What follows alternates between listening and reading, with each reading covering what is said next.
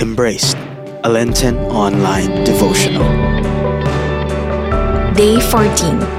God is committed to your victory. Deuteronomy chapter 20 verses 1 to 4.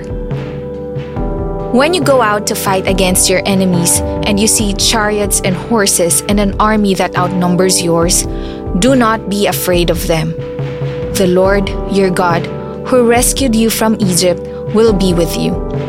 Before you start fighting, a priest is to come forward and say to the army, "Men of Israel, listen. Today, you are going into battle. Do not be afraid of your enemies or lose courage or panic. The Lord your God is going with you, and He will give you victory."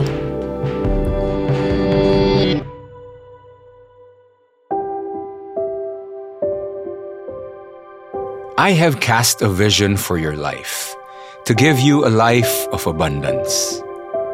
I am committed to make this come true. I am so committed that I am not only ready to die for you, I already did. I gave my life on the cross to make that vision come true. I will never let you down. I will never let you be pushed past your limit. I'll always be there to help you come through it. I am your helper in time of need, your breathing room, a place to get away from it all.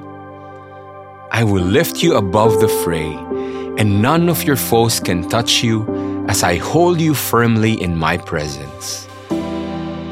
Do you think anyone is going to be able to drive a wedge between us and my love for you?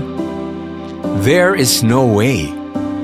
Not trouble, not hard times, not hatred, not hunger, not threats, not even the worst sins listed in Scripture. None of this phases us because I love you.